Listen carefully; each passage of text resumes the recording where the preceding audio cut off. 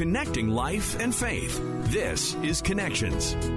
If it wasn't for those people being nice to me and nice to others and extending grace and being just a Christian, I wouldn't know God. I wouldn't be a Christian. I wouldn't be living that selfish life that I was looking at. I don't regret any decision. And, I'm going to meet him soon. So I'm glad I found God. Today's guest has a beautiful story of transformation. We're joined today by Sami Khalif. He is the media and public relations person for the Swift Current Refugee Committee. Now, the whole story about how he got involved with that committee is beautiful, and it's what eventually led him to God. Today in Connections, Sami is going to share with us his life of going from Muslim to Christian and how that has changed his life moving forward. We're joined today by Sami Khalif. He is the media and public relations person for the Swift Current Refugee Committee. You have an absolutely amazing story, and we want to start off from the beginning and from your childhood. Tell us a little bit about your life and where it started, and eventually how you made your way from Lebanon to Canada. I'm glad you think my life is interesting enough to interview me. That's an honor. I grew up like really regular childhood from a family in Lebanon. We lived on the sea beach, so we did swimming and fishing and everything else. I was raised with a typical Muslim tradition. So as much conservative as you want, I have, that was my childhood. I prayed, I fast, and, but I was always nosy, so I always wanted to know more. And I was kind of geek, in high school. So, in high school, I got a scholarship to learn English in Texas. Out of nowhere, I got the scholarship. It was supposed to be for a year. And I went to Texas, to Dallas, UNT, and I learned English for a year, then moved to Michigan. And I studied business management at Wayne State University.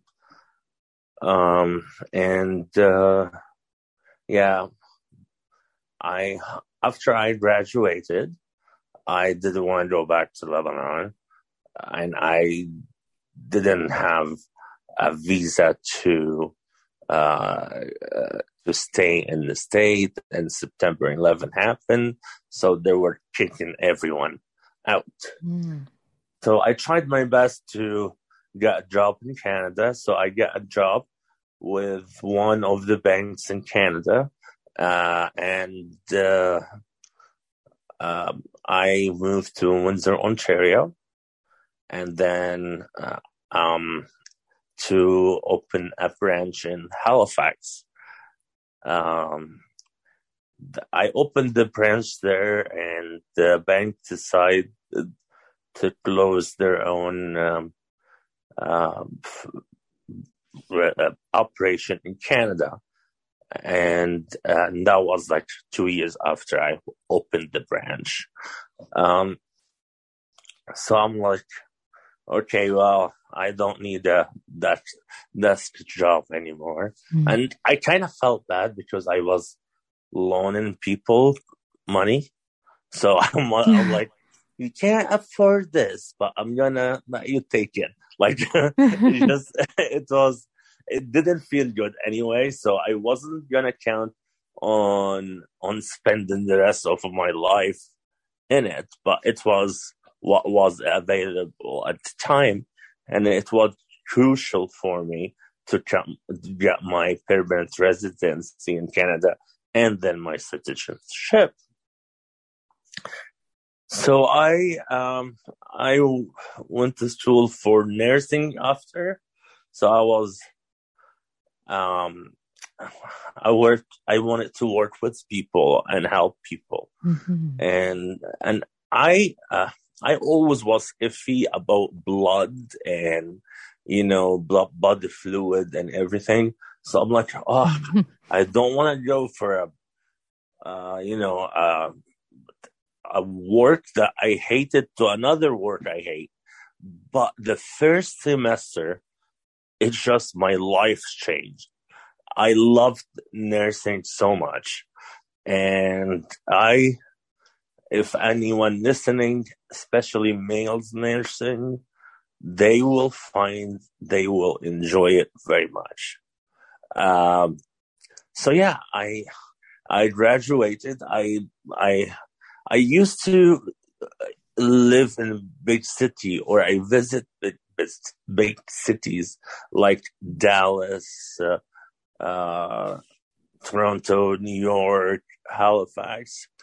So Swift Current was not in the picture. But me, I was, okay, I got the job, I passed the test, I get registered. I'm like, I'm gonna search for something, outside of my comfort zone. So I looked into the territories in Canada and, to the Northwest Territories, Yellowknife. I wanted that experience, and I was like, it's too cold. I can't do it. There is no way I can do that. So the next best thing came up in Google search. Yeah, I got a job based on Google. Was Swift Currents. And I'm like, it's like 20,000 people, small. I will hate it. I was sure I'm gonna hate it. I'm like, I'm not gonna sign more than a year contract. And I moved to Swift Current. I drove through, from Halifax to Swift Current. That was a very boring drive. Yes. Especially you're alone, and especially after, I'm not sure if you drove that way, but after you get to Northern Ontario, there is nothing to see. And I'm like, I was hoping to see buildings and cities. No, none of it. Just fields. Yeah, I'm like, when I'm gonna get it? No, it felt forever. I got to Swift Current, and Swift Current, I was in a very culture shock. I thought it was worse than it is, because when you think of 20,000 people, you think they have nothing. Like, I didn't know if they have a mall. So I was happy at first, because, I found Walmart. Imagine Walmart was a dream for me. But I found everything. And the people were very, very, very nice. And I went in the hospital to start working. And, I'm like, I can't wait for my year to be over. I need to go back at Halifax. It's so weird. One time, one of my night shift coworkers told me that, we're bringing a Syrian refugee family. And maybe if you're not busy, you can help us. Just translating. I was, oh, sure, no problem. And yeah, that's in a nutshell, without giving details. Yeah. When I got to Swift Trans. Yeah. So I want to backtrack quite a bit because one yeah, thing you mentioned really stood out and you just went right past it. And going back to when you were in the States and 9/11 happened. yeah. What was that like for you? That must have been just a totally Well, horrific experience on your end too, because people are looking at specific people at that point when they shouldn't be. What was that like for you to be in the States when that happened? I was understanding, you know, for me, I I understood why people are mad at us. Why people? I mean, there people lost their husband and wife, daughters. I I felt like, you know, um, I feel sorry for them. I felt sorry for them, and I I would have not wished anything, uh, even on my worst enemy, of which I don't have one, to happen what happened. I was in Texas, but in Texas, in UNT, we have like a dorm building, and the dorm building, very much everyone in it was Arab. So it was from the Middle East. It was either from Lebanon, Syria, Palestine, Saudi Arabia, Jordan, the whole Middle East, because we tend to group together from each culture, especially in Texas. I mean, we don't ride horses. We ride camels. But it's a cowboy culture. We didn't play football. We call it in Lebanon soccer. We have soccer, not the American football. We didn't know anything about it. So we were sure we wanted to be in that building with our own culture. Well, let me tell you, that was the first building that people get mad at, throwing stones, eggs, tomatoes, and I'm like, I gonna get out of here. So I went to Michigan, and because in Michigan there is a lot of Arabic community, and I started Wayne State as well, university. So I kind of run away from that to the other city, which is Detroit and Dearman. And because if there is a lot of Arab community in it, it was like a high hit for immigration and FBI, anti-terrorism, you name it. Every agency it was involved. They were questioning anyone and everyone. And the reason I left Lebanon to start with, beside the scholarship, I didn't want to live in fear. And I felt that I'm living the fear. Sorry, my alarm turned on. Yeah. So, yeah, I didn't want it to live in fear. And and my visa it's about to get expired. And the way IRS and immigration and FBI was deporting people, I knew I will be the next on the list. So you got to Canada as quick as you could. Exactly. When you arrived in Canada too, just what was that? You kind of gave us an idea, but what was that like? Even the change from the US to Canada. It's a little bit of another culture shock, but the point that was important to me when I get the approval to come to Canada, I didn't have a penny in my pocket. I had like $20 in my gas account. In my account, I put gas in it to cross the bridge. I didn't get paid for like 3 weeks or so because they hold the paychecks and I couldn't rent an apartment. So for me, that was the highlight of me being in Canada. I almost was kind of homeless. I would sleep in my car, shower in the gym, just for 3 weeks. So yeah, that was really bad.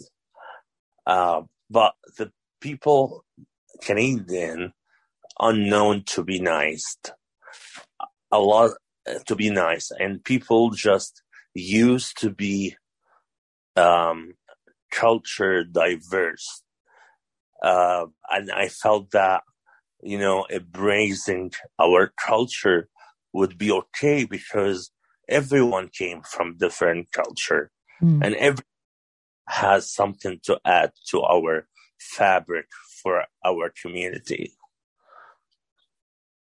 What you learned later on too, when you got involved in Swift Current with that Syrian family, is you learned that Christians are willing to help Muslims. Tell us about that and what that experience was like. So in my mind, I was like, they were just hitting us with tomato and eggs in the dorm in Texas. Now they're trying to help them, help the people from Syria. It was strictly at first just to fill my time up. So I wanted to just translate for them. And I became like the translator coordinator. So I was on the committee itself. And then we meet every week. There is like 10 of us on the committee. We start with praying for the family, start preparing and, see what their need is and stuff. The first charge for me is praying for someone else. It's just, and someone you don't know, let alone being someone not from your religion, not from your culture or ethnicity. I was like, I felt wrong. I felt like there are a bunch of weird people in that committee. But the minute I joined in and I just saw love. Everything is about love. And I heard the word grace and love a lot. And I remember looked in the Arabic dictionary and for a translation for the word grace. I couldn't find it. There is forgiveness, but forgiveness, as we know now, is different from grace. And I wondered why they're just helping them. The meeting after, we learned it's gonna be like a family of 13, and we need more finances, and the finances from the community start worrying, like coming in, and it reached like 100-something thousand dollars. I'm like, those people are crazy. If I have $10,000, I will go on vacation. That's that's my mentality, and the reason I'm saying that is that was the selfish life that I was living in, and that I'm not proud of myself when I don't, or when I say if I have $1,000, I will spend it on myself or pay for my loan or something. I just wanted to say that it was all about my needs and then the needs of others. And that was my way. But you have transformed and you found God. That's yes, amazing. Tell us about that. I was questioning what kind of God they're praying for that made them do those lovely things and extending grace to everyone. And I kind of do my own research, because in nursing we used to do a lot of that, and we are based on like evidence-based solutions or stuff like. So I wanted to see and touch things in order to believe it. So I researched and asked Pastor Joel Hogan, which was the head of the SCAMA, or the Swift Current Ministerial Association, shortened to SCAMA. So it was the president, and I would ask him, text him, ask friends about religion, and I started going to church. And I mean, going to church for me, it was big. Like, I want to go to church, and I didn't accept Christ. I went to church to learn about Christ. And then as I go and see the people helping the refugee, they arrived. The community, just a Christian community, was huge, and it was the support just was unbelievable. And they moved in, someone gave them a laptop, someone brought them food, and it's just amazing. Studying and learning about Christ. Christ didn't come to the perfect. He came to the sinners. He came to people who I define them like unbeliever, but they were in sin. He washed the foot of people as our beloved King. He's washing the foot.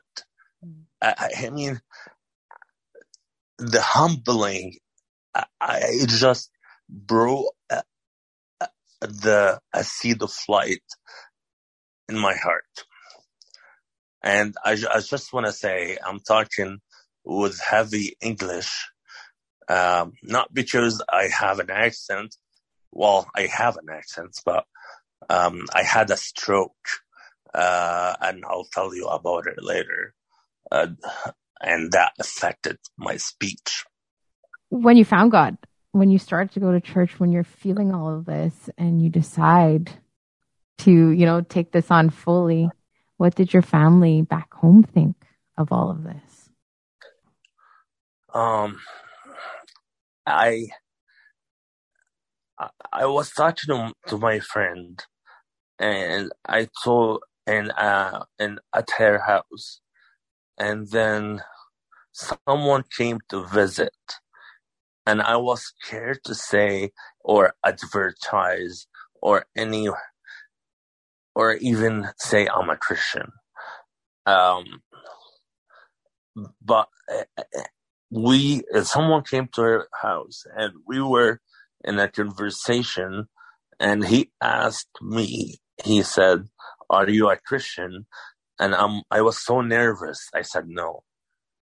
When he left, my friend told me, those who denies God or denied the King of our life, he might deny them. Then I'm like, oh my God, I'm gonna lose the life at the end by just being quiet. So at that point, I was insisted. I wanted to be baptized. I wanted to live like a Christian. In the beginning, I lived it as a believer in my town. I didn't need to let my family know. But I mean, videos of my baptism, these time travel around with media and social media and internet travels long distance. So I thought, okay, maybe I'm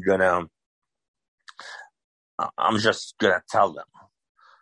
My immediate family, like my sister and my brothers, they told me, don't say anything. We will love you wherever, but we will love you whatever your religion is. But don't make it public, because my uncles and aunts and,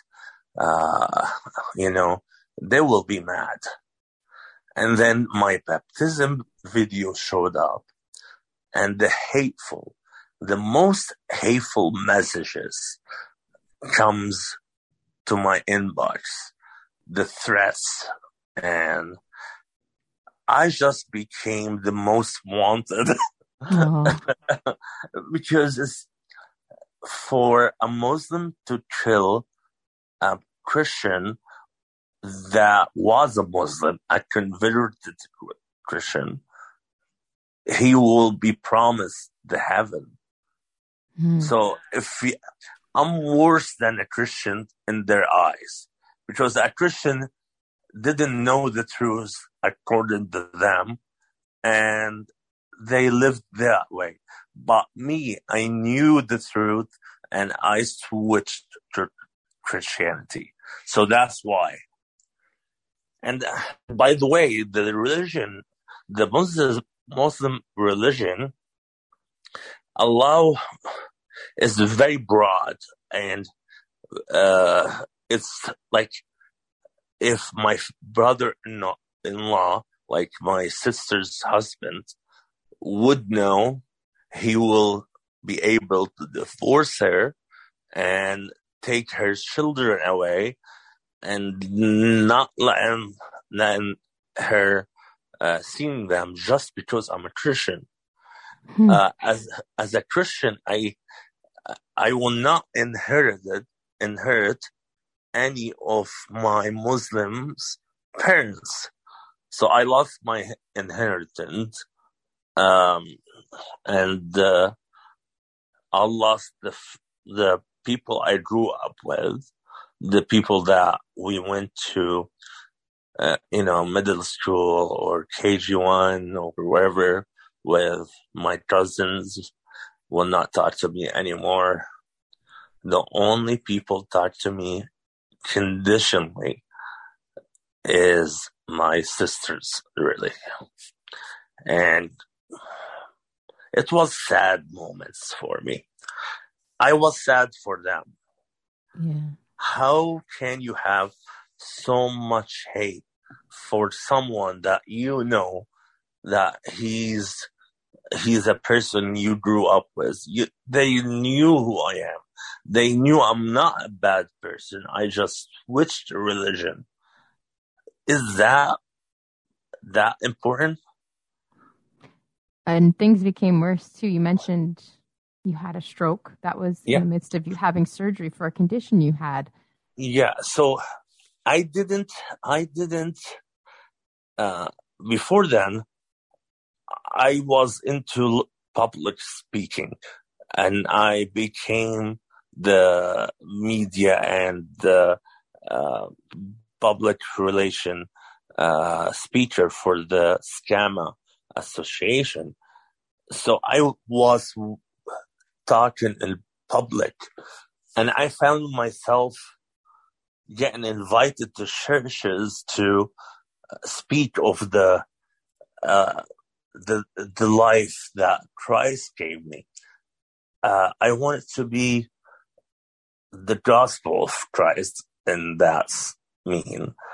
I wanted to speak of God and wanted to plant that seed in everyone to see God. And because I lost everything, I was like, well, might as well take it to the top. So I was speaking in every occasion, publicly, at the Senate meetings, in concerts, that I was everywhere. And you just Google Sami Khalif in Swift Currents, it would tell you like tons of things about me. So that's why I was the target. Every Muslim was targeting me, in a way, in an unprecedented way. But I got diagnosed with hypertrophic cardiomyopathy. That's when your heart grow bigger than it's supposed to be. So I have a big heart, Yes, you do, in all aspects. So it grew so much that it was too much for me. So what they did, they put something called an LVAD. It's like a mechanical heart, and it's a pump. They put it in your left ventricle, and it runs off batteries, and it connects to the outside the body. So the pump is inside, the batteries is outside. And I ran off lithium batteries now. And during that surgery, I got a stroke. It was a surgery-induced stroke, and I lost my speech and the whole movement for my left side. And I was being fed by a tubing feed. Breathing through a trach. I was a mess. I wasn't able to eat, breathe, move. And all the messages now I'm getting is, you got what you deserve. God strike you the best time because you were speaking publicly about being Christian. You are like a disease in our society that gonna spread the voice of the Lord, of the Bible, of the gospel. So I would start getting those messages, and I'm like getting mad just because they think they won over me, and it's a proof to them that they're right. You know what I mean? Mm-hmm. So I was mad. You know what? I'm gonna do everything I could to get over this. I swear I had a miracle. Mm. I gained my full movement in 2 months.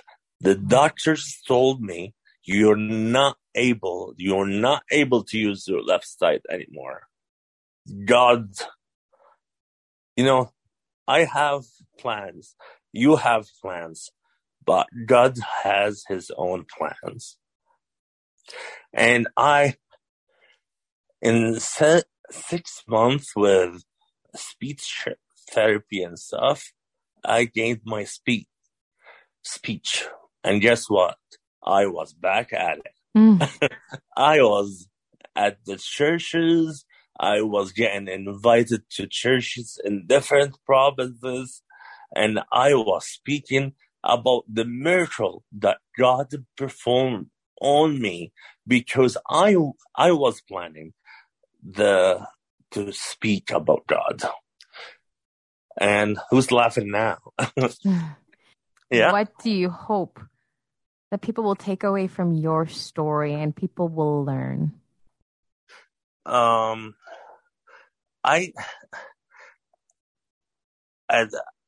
doctors said I'm not gonna live for long. The machine itself, I'm supposed to be on it for 2 years. I am on it now, past the 3rd year.